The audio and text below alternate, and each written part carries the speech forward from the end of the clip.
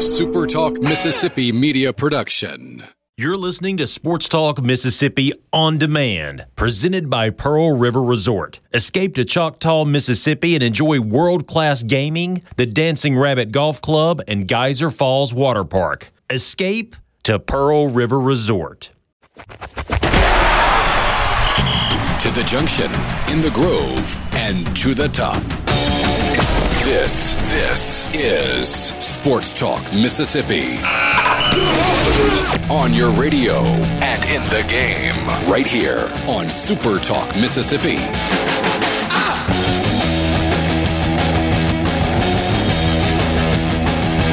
Hey, we made it to Friday, Sports Talk Mississippi, streaming online at supertalk.fm. Good to have you along for the ride to wrap up the work week. Richard Cross, Michael Borky, Brian Haydad, and Brian Scott Rippey.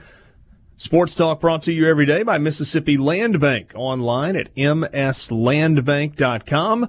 Mississippi Land Bank, where they know the lay of the land. Are you looking to finance land or something related to land in North Mississippi? If you are, then Mississippi Land Bank is the place. You can find a branch location near you. They're scattered about North Mississippi. You can also grab the phone number online, give them a call, talk to one of their experts, people that are in the land financing business. They understand what you're trying to do, whether you're building a dream home or a cabin, or maybe you're a farmer, or maybe it's a piece of hunting property. All of those things, well, those are things that they can help you with at Mississippi Land Bank. So good to have you along. Got a bunch to get to as we wrap up the week and get ready for a weekend of championship round football, conference championship round football in the NFL, plus a full slate of basketball games coming up tomorrow in the SEC. Rippy, what's up? Not much. Glad it's Friday. Yeah?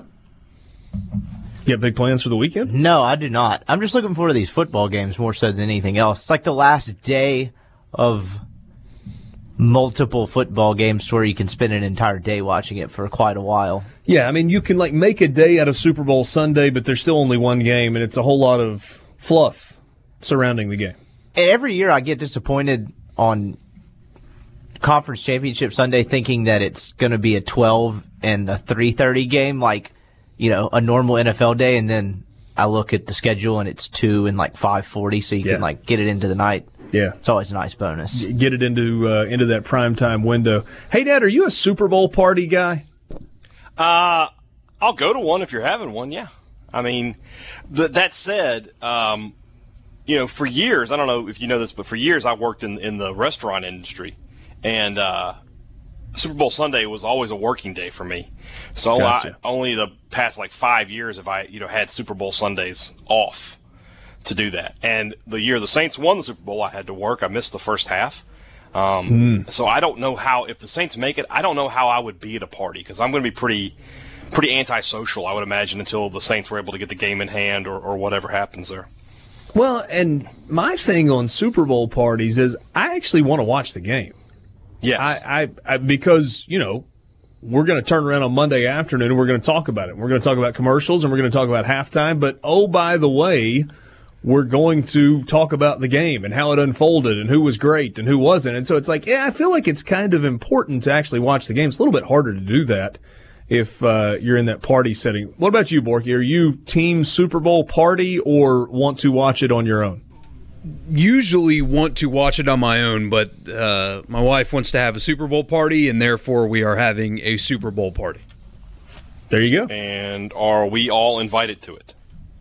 Well, the last time I invited you guys to a big event involving me, the only time ever, none of you showed up, so... I did not receive an invitation to this event. I'm still waiting on my invitation. It must have gotten lost in the mail. A Super Bowl party, you can just say, hey, I'm having this get-together, and people can show up. A wedding, I want the foil envelope. I want the RSVP card. Do you realize how much those costed? I want that. I told Richard. Richard wanted the actual invitation. I said, man, can I just say $5 and tell you when it is? No. Absolutely not for a wedding.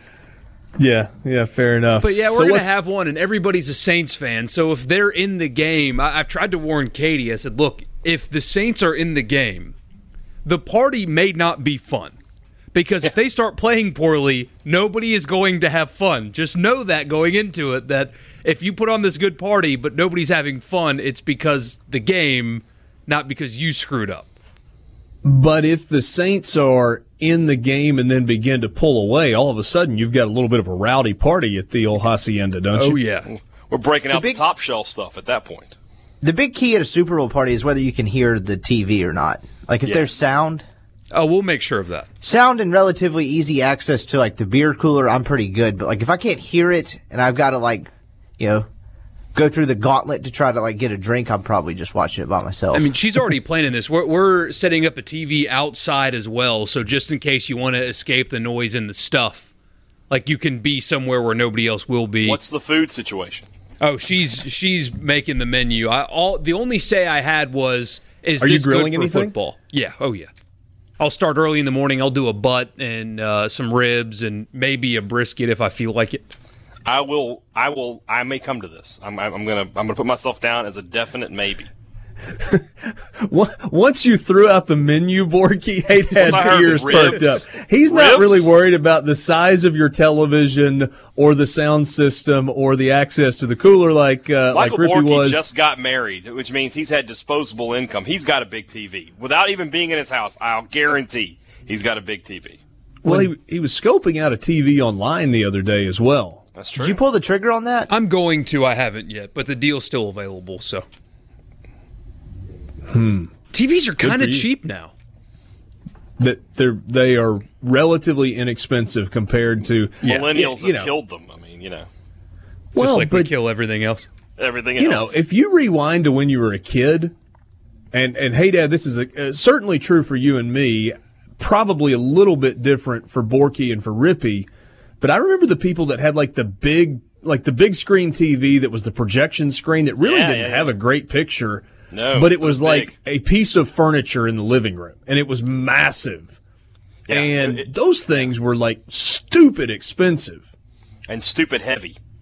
Good luck putting one of those in. Yeah. We had one of those in college. I mean, the actual tube TV, where there was the big tube in the back. We had one of those just in like our throwaway room. We had a 5-bedroom house, and somebody converted the garage, like carpeted it and stuff, and made it like a bonus room in this house we lived in college.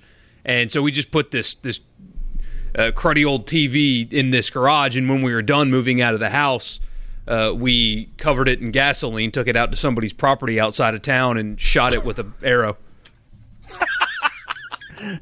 You shot A it with flaming arrow? Yeah, I was about to say. Oh, yeah, you lit the tip, and then boom. A little destructive there, but whatever works for you. I mean, we tried to like sell it for $15. Just please come take it out of our house, and nobody would, so we just blew it up. All right, what's on the menu this afternoon? Big win last night for Mississippi State at home against South Carolina. They pulled away late. Great crowd for the ball game, but there is bad news that goes along with that win for Mississippi State last night. We'll take a look at Ole Miss and Arkansas as they will play an early game tomorrow, a noon tip-off at the Pavilion. Mississippi State has the night game on the SEC Network. They are in Nashville at Memorial Gymnasium to take on Vanderbilt. What does bracketology say right now about the teams here in the Magnolia State? Andy Katz, who is now with NCAA.com, has a recent bracketology that is up, and as we sit right now, just 4 games or 3 games into conference play, depending on who you're talking about, pretty good news for the Bulldogs and for the Rebels. We'll look at the rest of what's happening this weekend in the SEC. Lee Sterling is going to join us to talk conference championship games. We're going to make some picks? Is that true? Are we actually going to make some picks later this afternoon? If you want to, I would like to. Okay. Because you feel really good about your picks, or because you feel like that's what we're supposed to do? I feel like that's what we're supposed to do, but I'm fairly confident in my AFC championship pick, I think. Okay. We'll see. More on that later. I'm interested to hear that. A little bit of a tease there for you. Tate Martell does have a lawyer. That lawyer's name is not Tom Mars. What about this exit that is being rumored with how Dan Enos left Alabama? And all the other coaches that are leaving Alabama. Is this the sign of a problem in Tuscaloosa, or is it just kind of how it goes? And we've got some scheduling news for you with Ole Miss basketball coming up a little bit later this afternoon as well. Hey, Dad, quick thought before we'll really dive into it when we come back. A really good win last night with a crowd of better than 10,000 in Starkville for Mississippi State and South Carolina. Yeah, the game played out almost exactly the way that I said it would, which is a very rare thing for me. But State, was able to keep the lead between 3 and 8 points most of the game. I think Carolina cut it to 1 there at the end of the third quarter on a last-second three-pointer. And then in the fourth quarter, State just took the game over and outscored Carolina by 14 points in that quarter. Carolina was 0 of 10 from three-point range in that quarter, including in the last minute they missed about 5 in a row. So played out well for Mississippi State, but like I said, we'll go into a lot more of that and, of course, the bad news of it as well. Tia Cooper led the way for South Carolina with 27 points. An absolutely monster game last night for Tiara McCowan for Mississippi State. 26 points and 24 rebounds. South Carolina as a team had 24 rebounds. Tiara McCowan by herself had 24 rebounds in the game. Just getting started with you on this Friday afternoon in the Renaissance Bank studio at Sports Talk Mississippi on Super Talk Mississippi. The C Spire text line is open to you, 601-879-4395, 601-879-4395. C Spire, check out C Spire, customer inspired. And C Spire reminds you not to text and drive.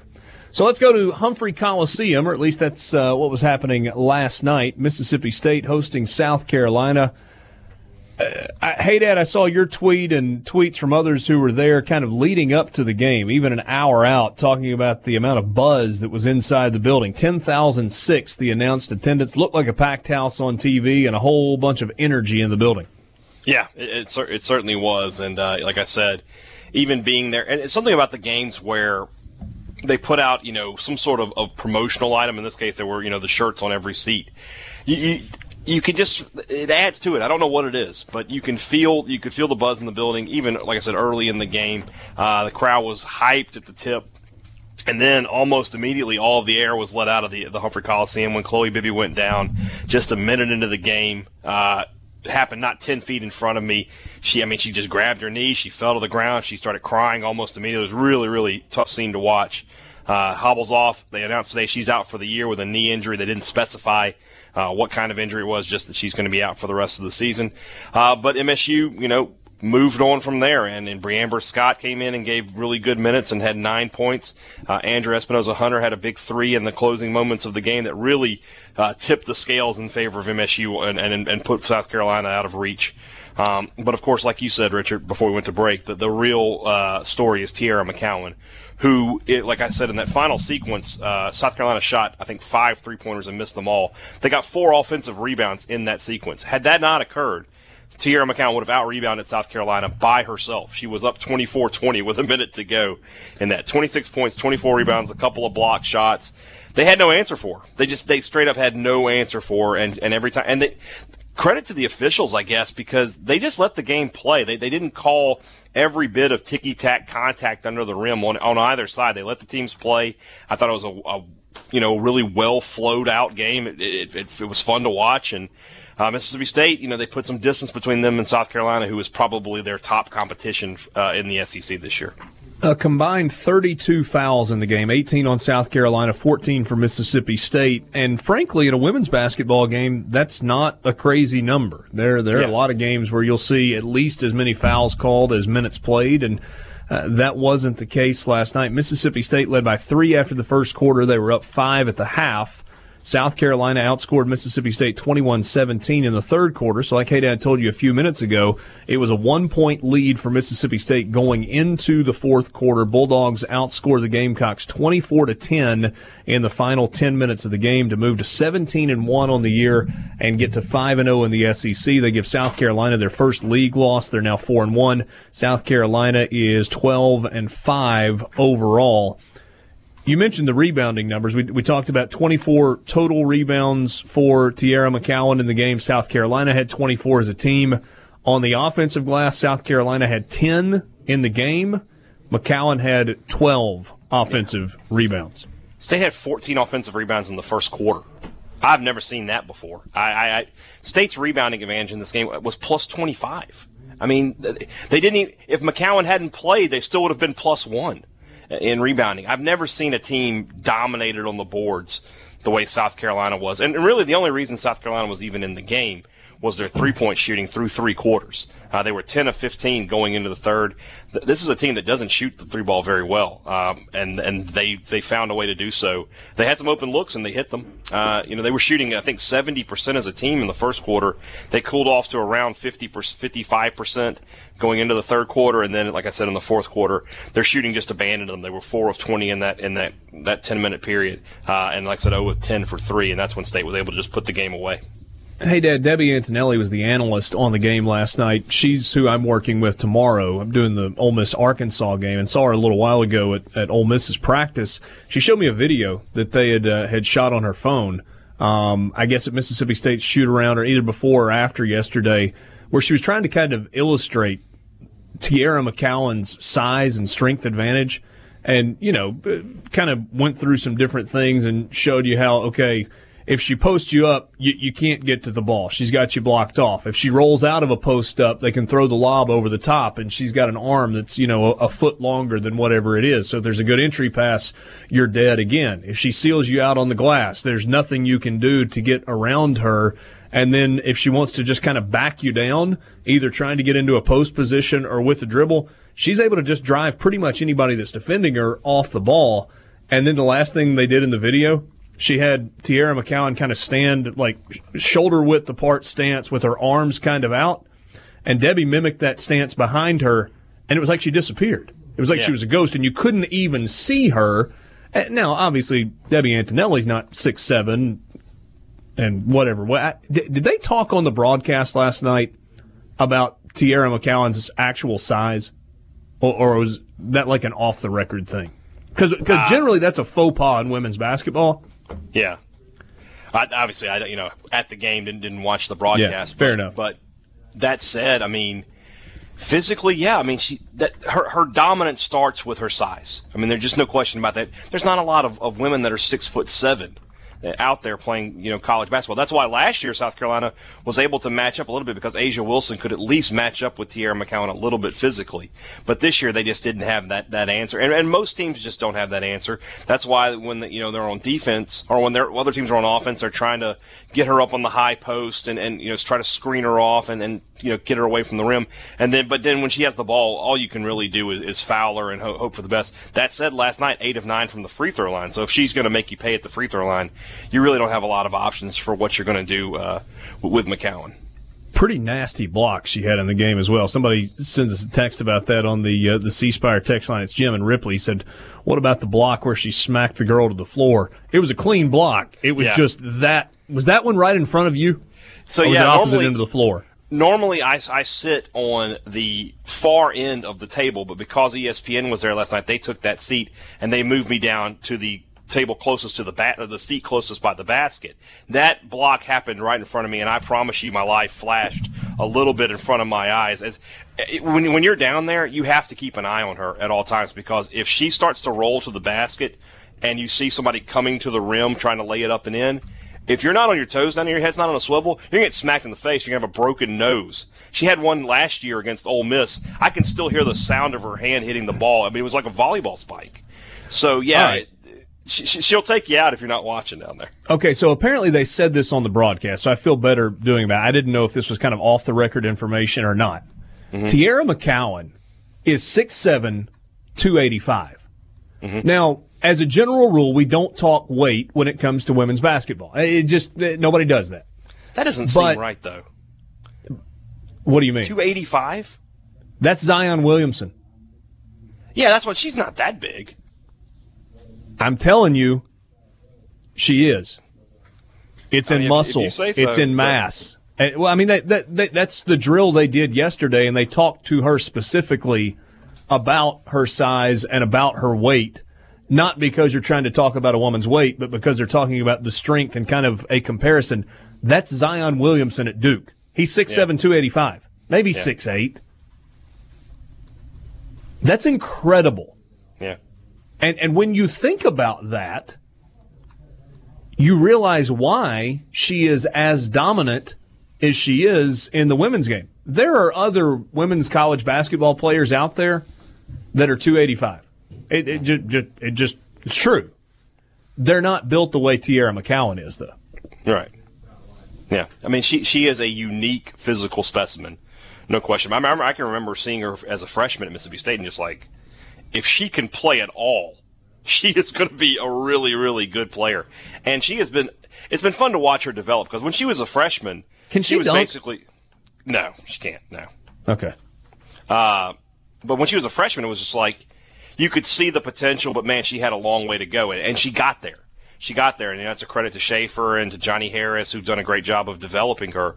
And she had potential. They unlocked it, and that's now why she is the most dominant force in her sport. Maybe the most dominant athlete in their sport that Mississippi State's ever had, regardless of sport.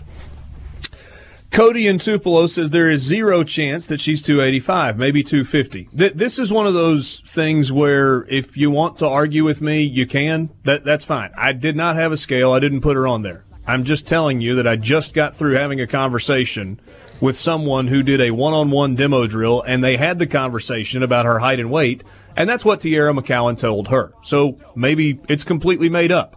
But it's not like I just pulled that out of thin air and said, hey, here you go.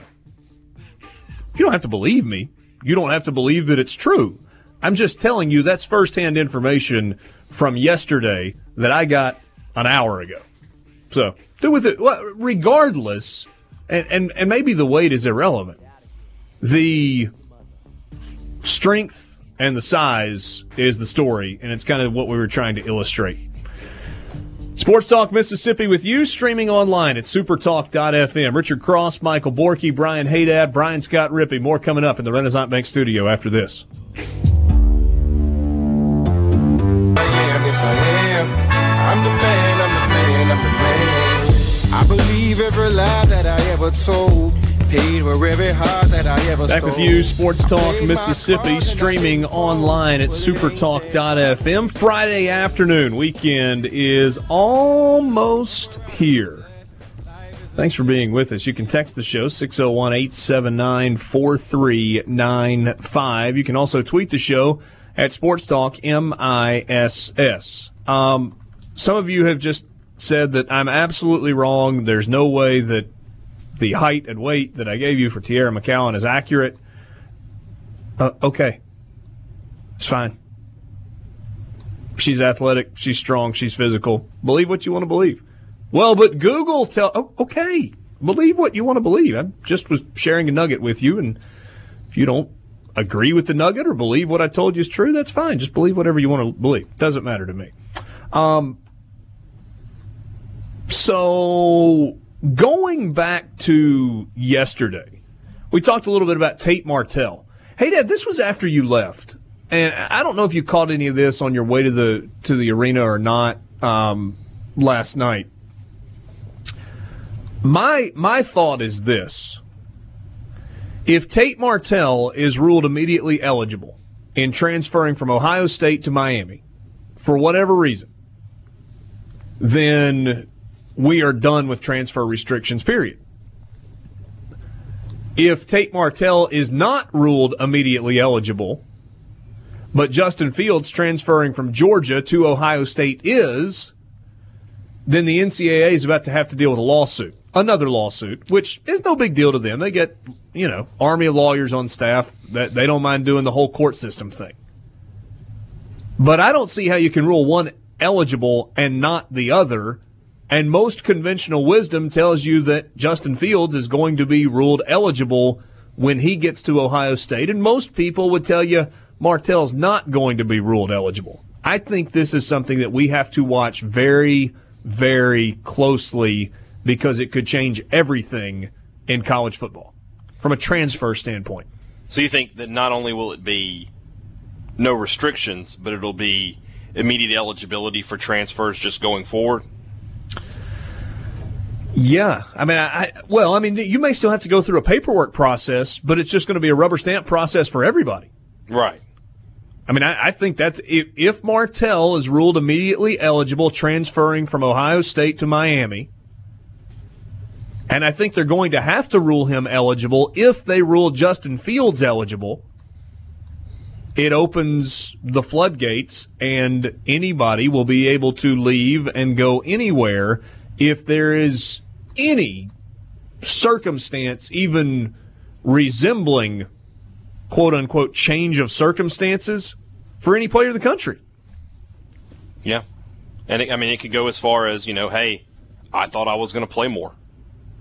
Nothing else changed, but I was under the impression I would play more, and I'm not getting that chance, so I need to move on. You may be surprised with this because I'm usually old man stick in the mud, but I don't have a problem with that. I don't have a problem with players transferring and being immediately eligible. If people say, well, that's going to make it trouble for the coaches. Those coaches get paid millions of dollars a year. Figure it out. I don't have an issue with that. If a sophomore political science major wants to transfer, nobody says he got to take a year off from taking classes. He can just go right back to getting his degree and moving forward with his life. So I don't have an issue with this. But that said, under the precedent, I agree with you. They're going to have a problem if they let Fields go, but not Martell. Tate Martell has hired an attorney. It is not Tom Mars. It's a guy named Travis Leach. There's a story in the Toledo Blade out of Toledo, Ohio, with some quotes from Leach in it. Martell's a former 5-star recruit, announced his transfer destination on Wednesday and is going to request a waiver from the NCAA for immediate eligibility. Leach told the Blade that definitely is part of it. What he's talking about is the retirement of head coach Urban Meyer. He says, you try to throw as much against the wall as you can. I think the fact that there were some circumstances that happened, some personality clashes at the school, we want to be fair to everyone involved. That's the approach we're going to go down. He goes on to say you try and align the facts as best you can. Each one of these cases is a little bit different. You look at what are the reasons for the transfer, what happened, why didn't it work, and then can you take those reasons and does it meet the NCAA's requirements for a waiver? I think we have a couple of opportunities. There were some things that happened at Ohio State that we can potentially get some relief from the NCAA, and we're going to try it that way. If the NCAA is really looking to do what's in the best interest of the kids, I feel pretty comfortable with the waiver. If you look at it purely through that lens, we have good facts, but we want to do it the right way. We want to be fair to everybody. Sounds like they're taking that approach to get Ohio State to help. Do they need Ohio State's help? This isn't really an Ohio State decision, though, is it? No, but if you remember the Shea Patterson transfer, there was a hang-up until Ole Miss got involved and supported it, remember? There was an issue until Ole Miss supported it, and then it went through pretty quickly. It feels like, in this situation, we don't want to be negative. We don't want to get this nasty. We have some facts, and so we're going to do it that way first, meaning Ohio State, support us here because there's precedent that shows that if you do, he'll get eligible. In the story, Tate Martell claims that he didn't transfer because of Justin Fields. Well, that's okay. Okie dokie. I mean, that falls into the born at night but not last night category, right? You don't want me to believe that? Especially after the tweet. Like, come on, man. Don't insult people's intelligence.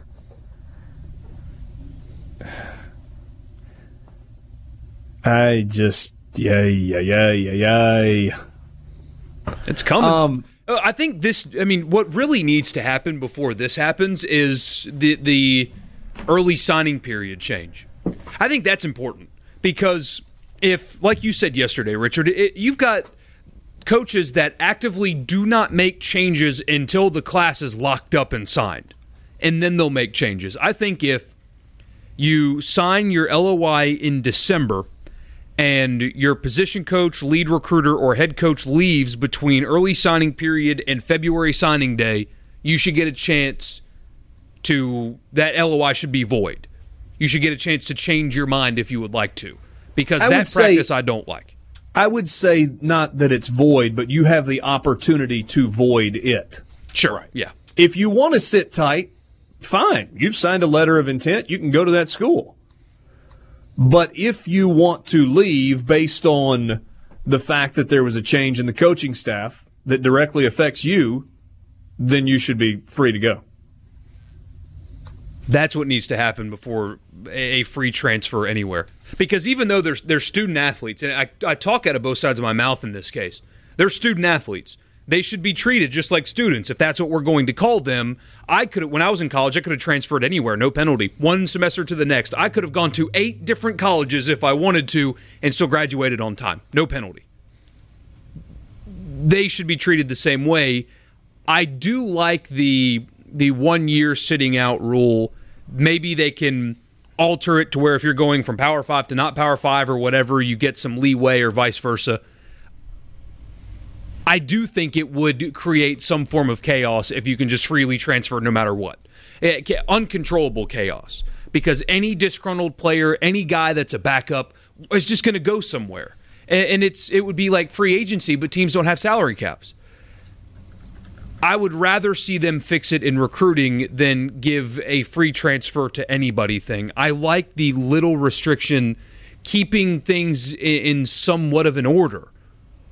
Because if there wasn't that order, you've already seen the transfer portal, and that's with guys having to sit out for a year. Text message says that regular students are not getting free rides. Well, in some cases they are. Some of them they are. Why is that a problem, though? Why do we have a problem with the guys who are, better at what they're doing, making life choices?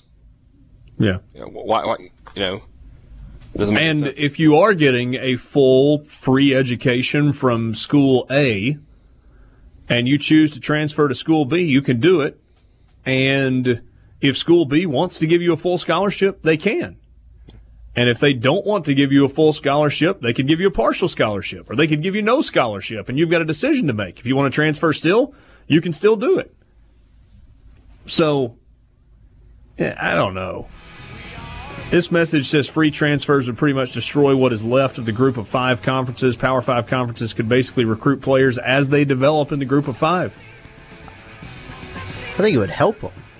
Yeah, allowing them to transfer down a level without a penalty. Yeah. Exactly. Where's Tate Martell leaving? Where's Jalen Hurts leaving? I know he's going to Oklahoma, but you see what I mean? Like, they're leaving these bigger schools because they can't Most play. of the time, these guys are ending up at smaller schools.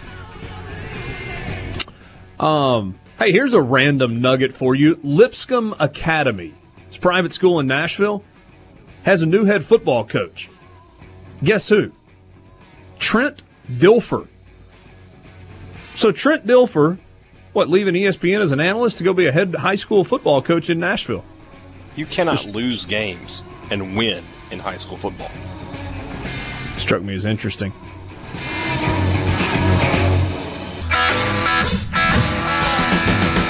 Friday afternoon, hour 2, Sports Talk Mississippi, streaming online at supertalk.fm. Richard Cross, Michael Borky, Brian Haydad, and Brian Scott Rippey with you, rolling into the weekend. It's all brought to you by Mississippi Land Bank. Right now on the Farm Bureau phone line, check out favrates.com and to go with the home team. From the Tennessean, Adam Sparks covers Vanderbilt. Vanderbilt at home tomorrow night, hosting Mississippi State and looking for its first win in SEC play. Adam, appreciate a few minutes of your time on a Friday afternoon. Certainly has been a tough start for Vanderbilt in league play. Can they get things moving in the right direction? Well, that's a good question. The South Carolina game seemed to be the one, if you had to pick out one in this stretch of the rest of January, where they would turn it around or show a sign that it could be turned around. It seemed like the South Carolina game the other night was going to be it. Now, maybe the Mississippi State game is, but they've got, if you look at the opponents that they've lost to, they're good ones. Kentucky at Rupp is always difficult for anybody. Ole Miss appears better than anybody thought they would be. South Carolina's better than you thought they'd be, and so on. But this is a stretch coming up of 4 straight ranked teams. And it's not just Mississippi State. It's number 3 Tennessee next week. It's the Big 12 SEC Challenge against Oklahoma, and then Kentucky again at home. So 0-4 could easily turn into 0-8. And so I think Vandy's at a point right now where, I don't know if the panic button needs to be pushed, but whatever is one notch below that, it makes this Mississippi State game pretty much a must-win if they have any chance of turning around the season. And it's interesting to me when I look at kind of the pieces that are there. I mean, Simisola Shatu is a really good player. He's young. Saban Lee, I think, is maybe a little bit of an undervalued point guard. Joe Toy's experience. Matt Ryan's a good shooter. And then there's some other pieces, but it feels like this team just changed so dramatically when Darius Garland went down for the year, played in 5 games, averaging 16 points. Is it that simple, or even with Darius Garland, would Vanderbilt be struggling? No, with Darius Garland, I think Vanderbilt may be ranked right now. Maybe not ranked, but certainly pretty close to that if they weren't ranked. I mean, they're 9-7 right now. I think they would have probably been 12-4, 13-3 probably if they had Garland. He was ranked for whatever those rankings count, either the first or second best point guard in the country in this freshman class, and he looked like it early on. Everything runs smoothly for them the first 4+ games when he was in there. What happened now is he tore up his knee 2 months ago, and before he was injured, Saban Lee was playing the 2 and perfectly comfortable there and being kind of the sidekick in that backcourt when they would kind of run and gun with Garland. And Shatu would get the ball exactly where he needed it and be able to go be on the receiving end on the break of alley-oops from Garland. And they've got 2 good shooters on the wings, a Notre Dame transfer, Matt Ryan, and a 4-star freshman, Aaron Neesmith. And they could just kind of camp out there on the wings and knock down threes because of Garland and Shatu and Saban Lee. And you can go on down the list, all these things that kind of work in a certain way with Garland on the court. When you pull him out, everybody took on this new role and moved over one spot or moved out one spot or in one spot. And it changed the dynamic of the team. Now, I do think it's fair to be critical of Bryce Drew and his coaching staff that in 2 months, it's a huge, enormous loss. But in 2 months, they haven't been able to figure out how to exactly adapt to that. Usually that takes a few weeks, and you're still going to have places where you can't fill the holes. But after 2 months, you've got to figure out how you can kind of rework the team, and they have not been able to do that. A lot of the issues they had when Garland went down, they still have now. Did it feel like in the win against Arizona State that maybe Vanderbilt had found itself? Yeah, it did at the time. And I guess you get that a lot in basketball seasons, maybe more so than football. In football, you have so few games. You kind of get to the point where you have a big win, and you say, okay, they figured it out. Basketball, you have so many games, so much ebb and flow that I think sometimes you can get a little bit of fool's gold with a win like that. And plus, Arizona State at the time was 18th, 19th in the country. Since then, they've slipped out of the top 25. They're out of the top 50 in net or RPI. So, Arizona State was good, but maybe not as good. And Vandy kind of had the right mix going in that game. And, I mean, let's face it, the SEC is phenomenal this year. It was good last year, and it's really good this year. And the difference between this year and maybe about 3 or 4 years ago is that 3 or 4 years ago you could lose lose your best player, and if you still get a pretty good roster, you could eke out a few games here and there. There's no gimmies right now in the SEC, and if there is one, maybe it's Vanderbilt. Yeah, and that's a tough spot to be. 9-7 overall, 0-4 in the SEC with Mississippi State coming in tomorrow night. As you've kind of looked at this matchup, you've got a Mississippi State team that kind of stumbled out of the gates in league play, lost their first 2, won a game at home on Tuesday night against Florida that they just absolutely had to have. In some ways, it feels like still kind of a desperate Mississippi State coming in, despite being, 13-3 overall. Does that make it even more difficult for Vanderbilt, or is it 2 teams that are kind of approaching this game in the exact same way?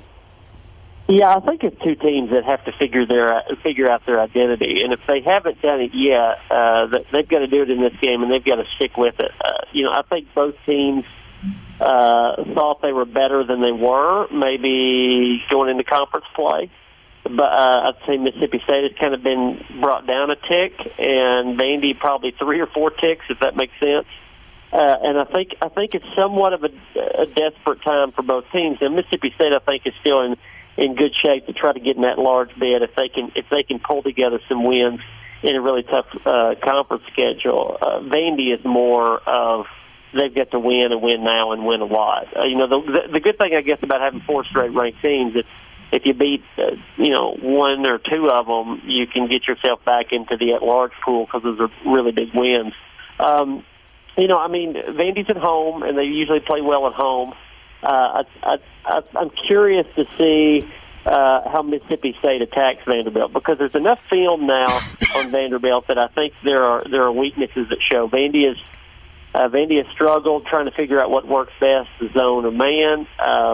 They've gone back and forth on it on the last few games, and opponents have figured out weaknesses in both. And Vandy seems to be always a few possessions behind in adjusting to its opponent. And so you could have Mississippi State coming in and maybe trying a few things that they have not tried before, and to see if they can get Vanderbilt out of their comfort zone because a lot of teams have lately.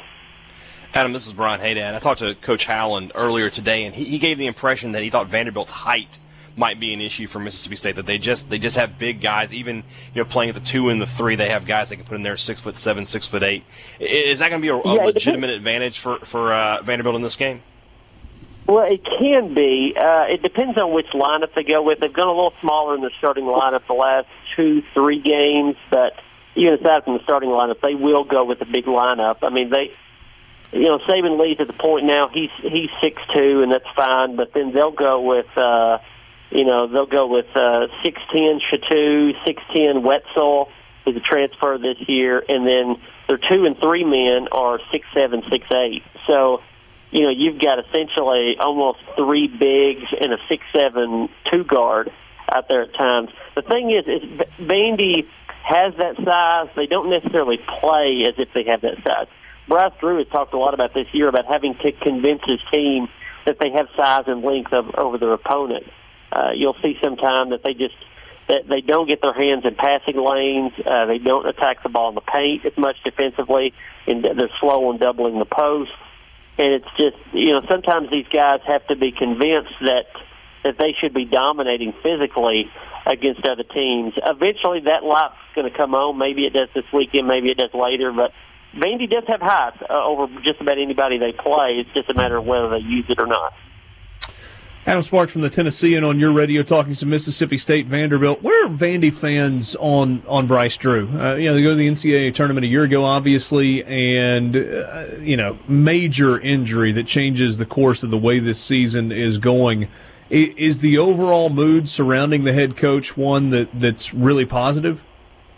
Well, it's one of these things that he's winning and recruiting and losing on the court. And I wrote a story about that about a week ago. That Vandy fans are kind of split on that. I think a lot are still giving him the benefit of the doubt and saying, well, if Garland wasn't injured, this would be a top 25 team. There's a few more probably in the court of public opinion. I'd say really during these last couple of weeks, these SEC losses, that people are starting to wonder.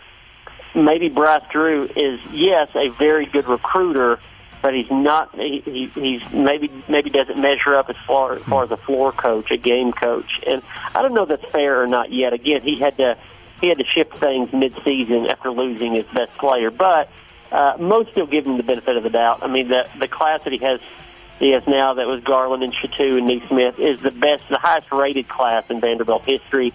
He's bringing in 2 4-stars, maybe 3 4-stars if you count Scottie Pippen's son, who just committed as a 4-star, and he's trying to sign one more that will be either a 4 or 5. So the Vandy recruiting has gotten far better under Bryce Drew. They just got to figure out how to win on the court. Adam, thanks for your time on this Friday afternoon. Hope we can talk again soon. I want to talk to you about the AD search and where that's going in the near future. Thanks so much today. All right, guys. Have a good one. It's Adam Sparks on the Farm Bureau phone line. More coming up.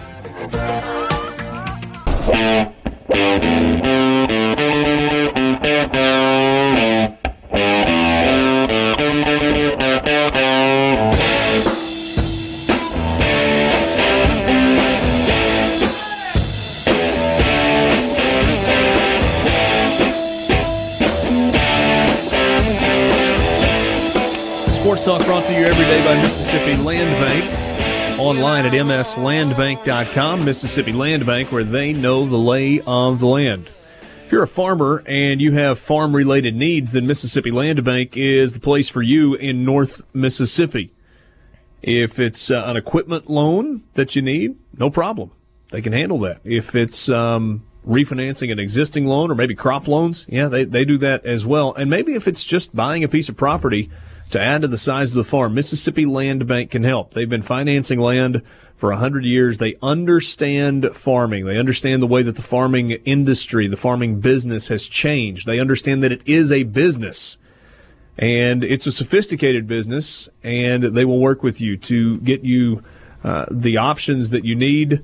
At Mississippi Land Bank, they know the lay of the land. Glad to be back with you on this Friday afternoon. Hey, Dad, anything that Adam said that really jumped out at you? No, I mean, with Vanderbilt, it really is sort of a case of they are what their record says they are, and I do agree with them. I mean, if Garland were playing, this would be a totally different matchup and a totally different team. You know, when you don't have... When you've only got one superstar, I mean, when he goes down, that's going to usually be a recipe for disaster. I am interested to see with Bryce Drew, because he was such a hot commodity coming into Vanderbilt, you know, if he can get this working, because, you know, it's sort of the same path as Ben Howland, right? You know, he was recruiting well, and now it looks like, you know, maybe this is going to be a year where they take the step forward. We'll see if he gets the same kind of patience there in Nashville. Jason sends us a message on Twitter at Sports Talk MISS. He says there haven't been any gimmies in the SEC in basketball for a long time, but not because the league's been that good, but because it's been that bad. He says, I don't see where that's changed. I think part of Ole Miss's success is due to the league still being fair to crap. Jason... I mean, the analytics disagree with you. I could not disagree any more. 8 of the league's 14 teams, it may be more if I have this right. They have 8 teams in the top 55 of the net. That's right. That's correct. And really, there are two kind of lines of demarcation that matter. You know, we found ourselves traditionally talking about top 25 wins, top 50 wins, and top 100 wins.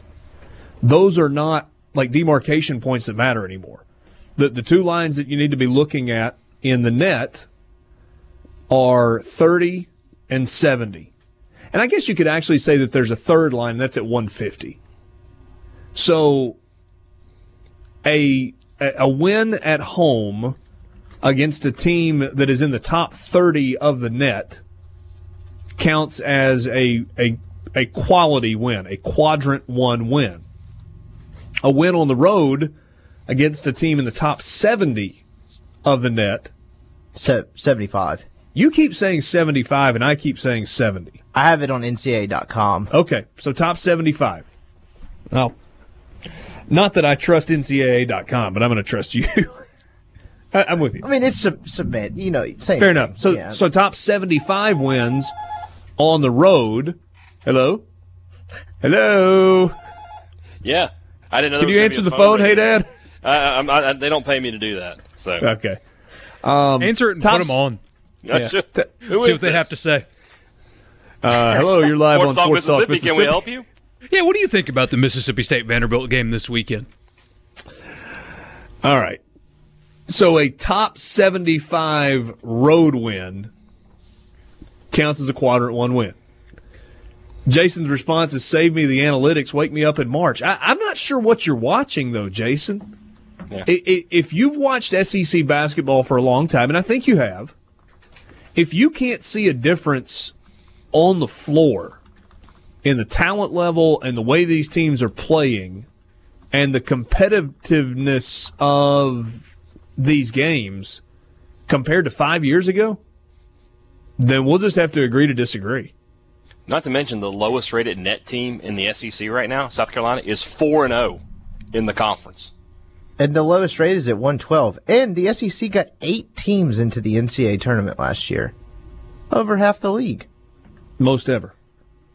So that's the whole wake me up in March thing. I mean, they set a record in March last year, and I don't know if there will be 8 SEC teams this year, but I certainly think there's a roadmap to 7. Most current brackets and bracket experts have 7 if the season ended today. Tennessee, obviously. Kentucky, Auburn, Ole Miss, Mississippi State, Florida, and Alabama. No way Alabama gets in. No. So here's Andy Katz, for example. Ole Miss, Mississippi State, both in. Tennessee, Kentucky, Alabama, Auburn, LSU. So that's 7. That's 7. Okay. So, to your point, NCAA.com, Andy Katz, formerly of ESPN, now working for the NCAA, and he's kind of a reporter, basketball junkie guy, and he's going to put out his own bracketology stuff, trying to copy Joe Lunardi. He's got Mississippi State as an 8 seed against TCU. I think you'd take that for a first-round matchup. Ole Miss is a 7 seed against UCF. Again, I think you would take that as a first-round matchup. Talked about this the other day. That'd be a legendary photo op for me. 7'6" Taco Fall for UCF. Tennessee is a 1 seed. Kentucky is a 3 seed. Bama as an 11. Auburn as a 6. LSU as a 4. I don't really see it with Alabama right now. But that said, they could win some games and get that turned around and going in the right direction. You're right. I mean, they did beat Kentucky. I mean, there's no reason to think they can't win some more games in the conference. Yeah, they did beat Kentucky, but they also lost to Texas A&M. They did. But if we're going to say the conference is strong top to bottom, then Texas A&M, it's not like you lost to Jackson State or something. It's not a terrible. It's not a season ending. That's going to be a black mark on your resume loss. Yeah, they're 2-2. Kind of fluky loss to. They're 1-3 in the conference, but yeah. 1-3 you're talking Alabama. I'm sorry. Yeah. Yeah. So I mean, they if they win 2 or 3 in a row, and all of a sudden they're sitting at 5-2 in the conference, and 14-5, 15-5. Yeah, they're going to be in the discussion, for sure. Well, to Richard's point, do you think that's probably there's a long way to go, but the borderline team that kind of deciphers whether it's 6 or 7 or 7 or 8 seem like it would be them? Probably so, yeah. I mean, yeah, I think so. Yeah. They got in by the skin of their teeth last year, right? They Sexton did. had to make that was layup with Colin Sexton, so I don't know. It'll be tough to do it again. With the kind of miraculous win in the SEC tournament, right? Yeah, it was some ridiculous probability swing to where if he missed that layup and they lost that game, it went to I'm estimating here 6% versus 68 that they'd get in. Remember when he almost beat Minnesota literally by himself? Yes. Oh, that was early in the season. They finished the game with 3 players. Yeah. Seriously, 3 players on the floor, Rippy, and they still almost won the game. I remember generally the game. I didn't know it got down to 5-on-3. It was 5-on-3 to finish the game. Triangle defense, huh? There wasn't much defense. It was just kind of run down and then get to the other end and have Sexton run off 2 screens to try and get a shot that he made. That he made. Yeah. So the SEC teams that got into the tournament last year, you had Bama as a 9 seed, Arkansas as a 7, Florida as a 6, Kentucky as a 5, Tennessee as a 3, Auburn as a 4, Missouri as an 8, and Texas A&M as a 7. And I don't remember the results from all those games. And State was on the bubble last year. I mean, I think they were on the wrong. They were not on the anywhere close. Yes, they were on the wrong side of the bubble. Well, I'm just saying, there's the bubble, and then there's the bubble to be on the bubble. I think State was on the bubble to be on the bubble. They were probably in the first 8 out, if I had to guess. And then made a run in the NIT. Yeah.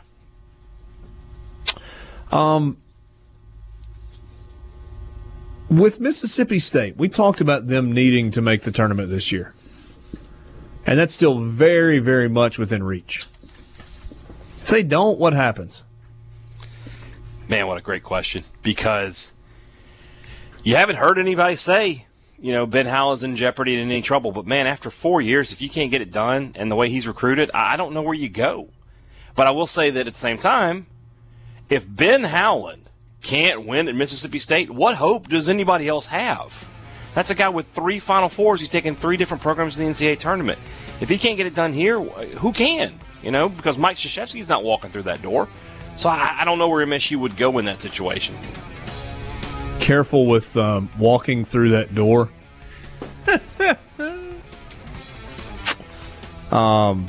Hey, Dad, Richard once famously said, Malik Newman's not walking through that door. Talking about... Yeah. He did. He walked right back out. He walked right back out that door about 9 months later.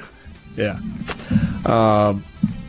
Let's start with Lee Sterling next on the Farm Bureau phone line. We'll take a look at what's coming up in championship weekend in the NFL. That's when we continue in the Renaissance Bank studio. Renaissance Bank, understanding you.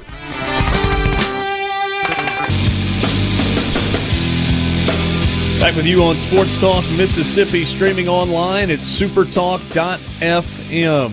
It's been a few weeks. Things have quieted down on the gaming front for football, just not as many games. But we've got 2 monster games this weekend, and it bears bringing in our good friend from Paramount Sports, Lee Sterling. Lee, first time I've talked to you in 2019. Happy New Year.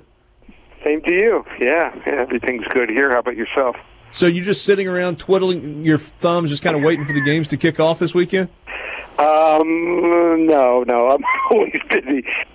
The wife's out of town, so I actually had to run home during lunch, which I normally don't do on a Friday, and let the dog out. And actually going to go with some friends, see a movie tonight, go to the UM North Carolina basketball game tomorrow at 11 o'clock your time, watch UFC all Saturday night, and then Sunday play a little basketball the morning at my house, and then watch the football game. So sounds like a pretty good weekend. I am not curious, too bad. Lee. Throwing a couple meals there and get a few hours of sleep. My wife says that she's going to New York for the weekend with one of my daughters. She says, "You're going to miss me." I said, "Oh, terribly, honey." Sounds like it. So, Lee, I'm curious. I know you spend a ton of time handicapping games, college and NFL, throughout the season. But when you get to a weekend like this where there are only 2 games, and it's not like you skimp on your preparation during the regular season, do you take all of that time to examine this game, or is that just wasting time at this point? You continue to look at games the exact same way? I do basketball for my clients, and so that takes up a bulk of my time. But it gives me some time to go back. I love the bowl games in the NFL playoffs because go back and I can look at things, look at some games in the past, and watched how one team attacked the other team, and sometimes you can everyone's applauding New Orleans and and getting to this point, but what's interesting is at one point in the season 3 of these teams were looked like they were head and shoulders above everyone else, and then things slowed down, and teams their opponents got some film on them and some injuries and things like that happened. And I almost think the NFL is almost like 3 separate seasons. So it's interesting, and I think it's a lot of fun. I think these are some great matchups here. So let's talk a little bit about the matchups. We'll start with the NFC. Both the Rams and the Saints 13-3 in the regular season. New Orleans is a 3.5-point favorite at home. High-scoring game the first time these two met, but the total in this game doesn't really reflect that this game will be played the same way the first one was played. No, because some things have changed. Obviously, you look at the Rams offense, they'll be without Cooper Kupp. I mean, he was by far, it looked like their most productive receiver. And I thought when he was in there, you saw receivers that really got separation, and he made a big difference. You can cover 2 guys, but covering 3 receivers is real difficult. So they've had to use the tight end more since he's gone out. Struggled a little bit. Gurley was banged up. But they seem to be, I wouldn't say back to where they were, but they're getting closer. And then they also were missing Aqib Talib in that first game. And that first game, I mean, I thought it was going to be tight the whole way. I thought that the Rams would probably play with the lead and the Saints would have to play catch-up. But the Saints jumped out to that 35-14 lead. I thought, usually when the Saints are up by 2 touchdowns at home, it's over. The Rams tied it at one point in that game, 35-all, before they scored the last 10 points in that game to win 45-35. But Aqib Talib didn't play in that first game. Michael Thomas had a field day, 12 catches for 211 yards. So I don't think you're going to see the Rams put Marcus Peters on Michael Thomas here. I think it's going to be Aqib Talib almost the entire game. And the Saints, at one point were rolling offensively, and then they've slowed down, averaging the last 5 games just 295 yards per game. And their offensive line looks like they're a little beaten up. No one's showing up on the injury report, but I thought the Eagles, they controlled the line of scrimmage there. The Saints just found a way to will themselves to come back, and you got to give them a lot of credit. But also on the defensive line, without Sheldon Rankins, him going out in that injured Achilles for the rest of the year, I think that's a huge injury. That the point spread, for some reason, linemen, they go out and they could be the best linemen. They just don't adjust the point spread here. I think it's going to go back and forth, but I actually like the Rams here, 34-28. So for the Rams to actually win the game by 6 in the Dome, so the Rams are a 3.5-point underdog. Jared Goff, Drew Brees, pretty similar statistically. Boy, that'd be a tough one for Saints fans to swallow. Oh, I know. I'm more of a Saints fan, so tough for me to do that. But I'm running a business. I'm trying to make money and also win for my clients. So sometimes you got to put personal feelings aside. Sometimes. So the Rams 34-28 over the Saints. Let's go over to the AFC side of things. And the forecast for Sunday has actually gotten a little better. A lot better. How about that with 30 degrees? Yeah, it's going to be 30 at kickoff instead of the predicted 7 at kickoff earlier in the week. So Patriots with Tom Brady, Chiefs with Patrick Mahomes. Kansas City's a 3-point favorite at home. Is the old man done, or has he got one more in him?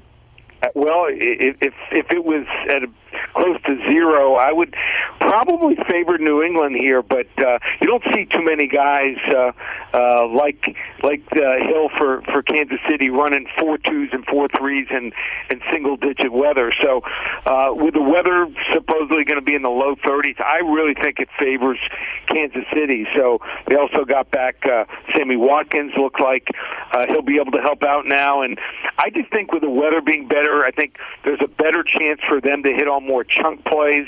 I thought the Chargers, their game plan and preparation was absolutely horrific against New England. I think part of it was they were exhausted. They had played 3 straight away games, going back and forth on coast. I was surprised they didn't stay on the East Coast after the win the week before, but so be it. And also, the way they prepared for that game, rushing 4 guys, sitting in that 7 DBs in the zone, I just thought it was New England was prepared for it, and their game plan and their execution was flawless, and they were ready to go. They just made it too easy on Tom Brady. If I can read the defense before the snap, you know for sure that Tom Brady can do it. So the problem here, though, for New England, they just have not been good on the road this year at all, whereas Kansas City's defense has been incredible at home. A lot of people don't realize this, but they had 51 sacks on the year. Got a guy, defensive end Chris Jones, not many people talk about, 12.5 sacks. It's real tough, hard-charging defensive linebackers in Dee Ford and Justin Houston. These 2 guys have combined for 22 sacks and 41 hits. So I just don't see Sony Michel having the game like he had. I don't think that the Patriots can duplicate that first half here, and I think Kansas City's going to the Super Bowl for the first time since the AFL-NFL merger 49 years ago. Give me Kansas City by double digits, 31-21. Ooh, 31-21, Kansas City. So they covered the 3 with no trouble in that scenario. It's interestingly, I was actually going to ask you about Chris Jones and the ability to put pressure on Tom Brady. You got to remember who you're talking to here. It's the state of Mississippi that watched this guy up close and personal. He had an incredible recruiting story, kind of jumped onto the radar from nowhere. The national, you listen to these announcers, they very rarely mention his name. And I don't understand that because he has been absolutely dominant this year. Yeah.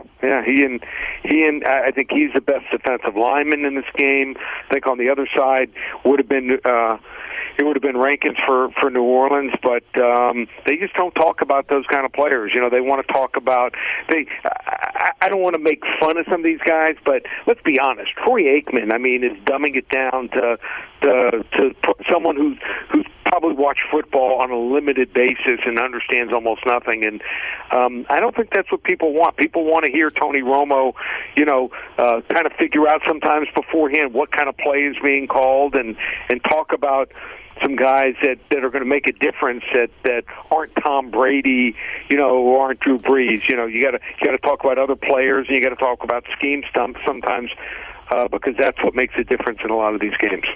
Interesting stuff. Lee, before we run out of time, tell people how they can get all of your picks this weekend and kind of rolling right on through basketball season. Well, just go to the website, ParamountSports.com. Had a great run on football this year. Get the rest of the season through the Super Bowl. Probably have something on one or both of the totals also. Rest of the season, $97 or basketball. We lost 2 games in the last 14 plays, and both of them were by a half and 1 point. And one of them last night hit Arizona State, middle of the second half. They're up by 18 points, laying 4 points. They only win by 3. So even when I lose, I think I'm usually on the right side. So they can get involved with both of them. ParamountSports.com or call me here at the office, 800-400-9741. Did you see that nasty backdoor cover at Rupp Arena last week with A&M? That was bad. Sometimes that's just how it goes. Yeah. All right. Thanks, Lee. Really appreciate it. Thanks, Richard. Talk to you in a couple weeks. That's Lee Sterling at Paramount Sports. We'll visit with him again leading up to the Super Bowl. So together, more or less in line, just keep Sports Talk Mississippi, just after 5 o'clock with you Friday afternoon. Richard Cross, Michael Borky, Brian Haydad, Brian Scott Rippey. Welcome to the weekend. Sports Talk brought to you by Mississippi Land Bank. Online, mslandbank.com. Mississippi Land Bank, where they know the lay of the land. Thinking about building a dream home, building a cabin, building a shop, buying a piece of property, hunting land, fishing hole, all of those things, Mississippi Land Bank can help you with it. If you're in North Mississippi and you've got land financing needs of any kind, well, then give Mississippi Land Bank a shot. Why would you do that? Well, you might do that because they've been in business for over 100 years in North Mississippi, and they understand they understand the area. They get it. They know where the deals are. Not that deal is what you're looking for, but they can help you get your deal done to build your dream home or buy that piece of property that you've had your eye on for a long time. You can find a branch location near you in North Mississippi on their website, mslandbank.com, Mississippi Land Bank, where they know the lay of the land. Splat. So there's a triple header in gymnastics tonight in the SEC, and I guess that happens from time to time. Sorry for the non sequitur there. This girl's on the uneven bars, and they just pulled the mat, and she had a big flip coming up. They slid the mat right back in there, and kapoosh, face planted. But on the mat? Yeah, on the mat. Okay. You just don't see that very often. I mean, if she got up like blood on her face like Becky Lynch and was like, "Come at me, bro," I'd be pretty impressed. Oh, but then they just let her re-chalk her hands and take her time and then go get back on. Hey, man. That's the way it is. You got to compete. Oh, I wonder if the deduction's longer if you take like an extra 30 seconds to get back on the uneven bars. All right, quick question for you. She nailed the landing on the redo. If you had to pick one event to compete in gymnastics, what would your event be? Borky, will start with you. Your options are the beam, the uneven bars, floor exercise, or the vault. Well, can I add one that only the men do, and not because of that reason? But I think you're going to do rings. The rings. That is one of the most impressive physical feats that you can watch. Yeah, but we're gonna limit it to my 4 options that they do in SEC gymnastics. Okay.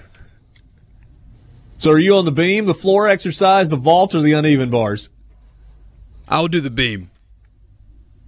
Partially because my wife is really like balanced and flexible and stuff, and I'm the exact opposite. So I would like, to be able to do something like that. Oh, we're not assuming that you're great at it. We're saying if I told you have to go do one of these 4 things today, as you are right now, which of the 4 would you try? Would you get on the beam? Would you get on the bars? Would you try a floor exercise? Or would you go for the vault? I would do the vault because I feel like you don't get to make yourself Simone Biles. Hey, well, then give me the vault because I used to be a decent athlete back in the day, so I feel like I could get a good enough running start to launch myself really high and at least make it look like something. Okay. Rippy, you're next. I'm going to be honest, I'm not entirely sure what all of those entail. I have a general idea on a couple, but as someone who spends most of their time pretty low to the ground, I'm probably going to go vault. Just so you can get airborne and see what happens? See the top of people's heads for once. Okay, I'll go on even bars. I'm like Borky. I kind of that rationale's fantastic. I would take the rings if they were there. When my kids were doing like the gymnastics class, there was one set of rings, and certainly I can't do what those guys that Borky was talking about do, like where you just stick your arms out to the side and your legs out in front, and you just hold it. But man, I could flip like crazy on the rings. So I'm going to go bars and see if I can get enough momentum to do a flip in the air. You mentioned the flat. Is it flat? Is that what it's called? Ground? What's the floor exercise? What does that entail? You run and do a bunch of flips and dance around a bit. See, I would need some a vault music for help. Yeah. Okay. Vault. In a onesie too, which would be a good look for you.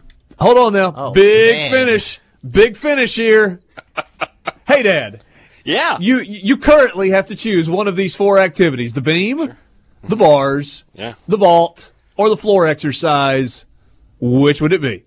I'm going to go with the floor exercise, and it's going to look very similar to Will Ferrell in Old School. And I'm going to put on a show, though. Composure. I'm exactly right. I'm going to try. I don't know if I'm going to try to jump through the flaming ring or not, but I am definitely not going to try to pull myself up by anything. For the first time in the history of floor exercise, Hey Dad would get a negative score. I get a perfect 10, brother. You'd have that ribbon, man. Richard, you've got to see that movie. I can't believe you haven't Whoa, seen it. whoa. Okay, we were giving. Whoa. We've been giving Michael all this. What movie are you talking garbage. about? Old School. I told you I think I've seen Old School. I thought you think said yesterday you've seen you Old haven't School? seen Old School. How do you not know if you've seen Old If you School? think you've seen it, you haven't seen it. Yeah, I would agree with that. Okay. Old School. Oh my! Wow. We've been giving the Will Ferrell movies kind of run together though. We've been giving Borky all this crap about not seeing Karate Kid, and then he just waylaid you right there. It's not really a Will Ferrell movie. He's in it. But hold on. I readily admit that I'm like the worst pop culture guy ever. And yes, I watch movies from time to time, but mainly I watch movies that I've already watched before and want to watch again. And the other thing is, I can't get my wife to watch movies like Old School because she thinks they're all dumb. She doesn't think any of the jokes in movies like that are funny. And so I'm just like, kind of, whatever. She's not going to get along with me at all. We ever meet. She's not going to like me one bit. No, she won't dislike you for liking those movies. No, that's my sense of humor. That's the kind of jokes I make. Well, I know. I understand that. I don't dislike you necessarily, even though you do that all the time. Necessarily. It's backhanded compliment day here on Sports Talk Mississippi. Good Lord. Next time you're traveling and have like a couple hours to kill, make sure Old School is the movie you watch. Yes, okay, I'm good with that. I, in fact, I'm open to taking a list of. There are a couple of movies I'm actually too embarrassed to admit on the radio that I've not watched. Well, let's hear him. You get on me for not seeing a movie that came out before I was born. So Godfather and Scarface. You haven't seen The Godfather? Never seen either of those. Scarface is worse Wizard than of The Oz, Godfather. never seen it. No, The Godfather is the greatest movie ever made. And I got analytics. It's not that I don't know. Now, have I seen parts of The Godfather? Of course I have. Of course I have. But I have not sat down and watched in its entirety The Godfather. It insists upon itself. What did you want me to? I just told you there were a couple that I was embarrassed to admit that I hadn't watched. I mean, your reaction was kind of predictable. I didn't think it was going to be the movie everyone agrees is the greatest movie. I just listened to the Rewatchables podcast about The Godfather, so it's on the brain. I've not watched Citizen Kane either. I haven't watched that. Okay. I mean, that's considered to be one of the all-time greats. It's spoiled. All right, so my travel assignment is Old School and The Godfather, huh? Well, The Godfather, that's going to have to be one of those, cross-country kind of trips. That's a long movie. What is that, 3 hours, 3.5 hours? 3 and some change, yeah. Okay. You really need to. Have you watched The Godfather 2? I need to watch Godfather before I watch Godfather 2, right? Well, yeah, but so you're saying you haven't seen. Oh my God. I have not watched the Godfather trilogy for all this. Don't watch the third one. The third one is terrible. But watch the first two. The second one may be better than the first one.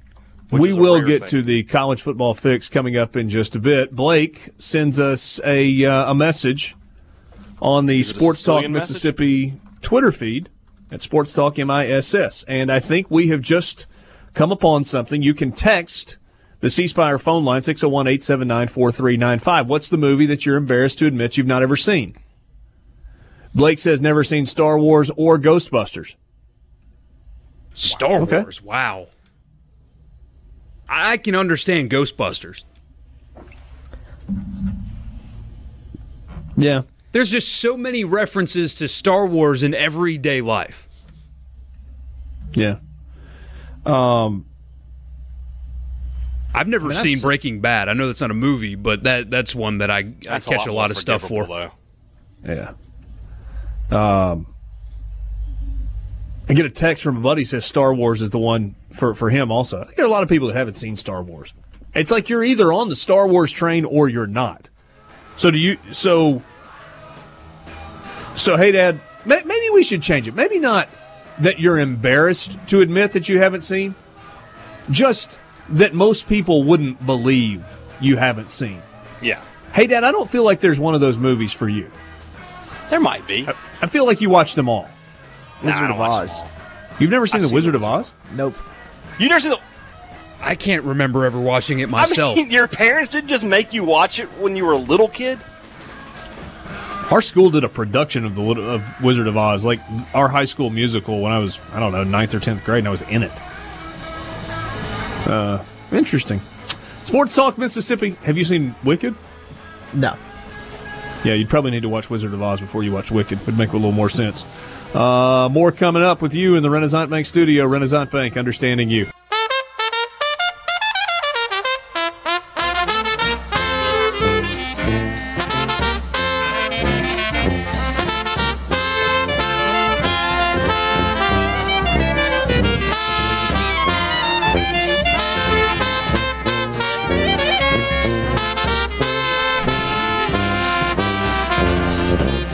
Borky, I might be about to anger you. Why would you do that? Well, I was just going to tell you something, and then thought you'd get mad at me for it. I could not. There's only one way to find out. So Jenny and I went to dinner last night. I was like, we don't have a ton going on this weekend. You want to go to New Orleans? Oh, no. You're not. I don't know yet. Oh, man. Richard, in the Central Business District today, there was at least 1,000 people just decked out and saying stuff, just partying, just on the sidewalks, in the street, just hanging out on a Friday at like 11 o'clock in the morning, drinking. Just that weekend in that city, I'm so jealous of you right now. Well, I don't know. It's probably not going to happen. Just kind of threw it out there as an option. She didn't completely shoot it down, though. That would be a blast, man. We left that kind of as a to-be-determined discussion. Maybe you'd leave the little ones at home for the weekend kind of trip? Yes, I can assure you that I cannot afford 5 tickets to the NFC Championship game. I can, without question, assure you that is not on the table. The get-in price is up close to $300, but it would be $600 for the two of you now. What, wasn't it already there? It was like $240 earlier in the week, and now we're up around $290. Yeah, I'm probably not going because I can't make myself go sit in the upper deck.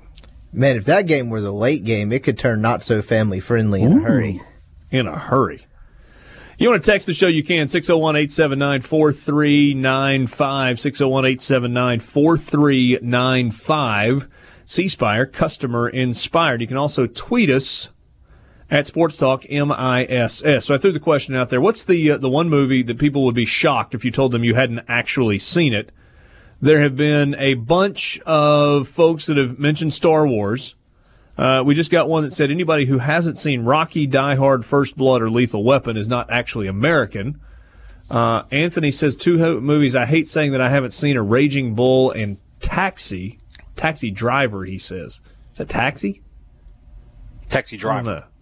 Yeah, 2 different movies you're thinking of. Taxi's a really bad movie with Jimmy Fallon. I got you. What is Raging Bull? Hey, Dad, you have to remember you're 40. 5 or 46 Yeah, but still, or however old I've it is seen that you Ben are. Hur, I've seen Gone with the Wind. I was You never seen Gone with the Wind, Borky? No, I've never seen Gone with the Wind. I was never a movie Rippy? guy. Not a chance. Yeah. We actually watched that in school, and somebody's mom got mad because there's he says, frankly, I don't give a damn. And she got mad that we watched a movie that had profanity in it. Frankly, darling. Quinn says if you go to New Orleans, look for him. I think he also put himself drinking out of a funnel. So I'm sure I'll be able to ID you easily, Quinn. If you're trying to find a guy drinking out of a funnel in New Orleans this weekend, no, that will not be easily ID'd. It'd be easier to thousands. ID the guy that's not drinking out of a funnel in New Orleans this weekend. That's probably a good point. So it's time for the college football fix. It's driven by Ford and your local Mississippi Ford dealers. Log on to buyfordnow.com and find out why the best-selling trucks are built Ford tough. But don't stop there. Don't just look at pictures of them online. Go to your local Mississippi Ford dealer. Tell them what you're looking for. They'll put you behind the wheel, keys in hand. Although the good news is, on most of them, you don't even have to put the key in the ignition. You just press the button. Yeah, keys in the truck, press the button, take it for a ride. You're going to feel like you're riding in a luxury car. That's how great the F-150 drives. Give it a test drive today. All right, so what about this Nick Saban story? Aaron Suttles writes at The Athletic, covers Alabama, gave a little bit of backstory on the whole Dan Enos leaving. This was actually Bruce Feldman's version. So Bruce Feldman wrote this one yesterday. There was kind of a follow-up with Aaron Suttles. Actually, his was not about Dan Enos. His was about Tosh Lupoy. Borky, why don't you give us the summary? So pretty much they had a staff meeting, and everybody sits down, according to Bruce Feldman, and Nick looked around and said, hey, where's Dan? Talking about Dan Enos. Nobody responded. So Nick Saban, a little bit louder, hey, where's Dan? Nobody responded still.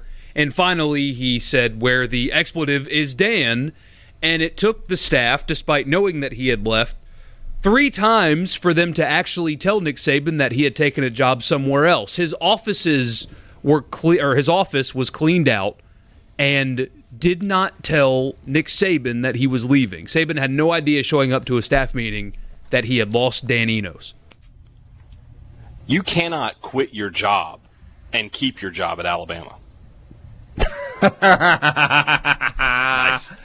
Well played. You had to have been along for the entire ride for that to make sense. Show. I've been trying to work one in since we did it. That's the first opportunity I had. But the thing is, and it's Trent Dilfer on the Farm Bureau phone line.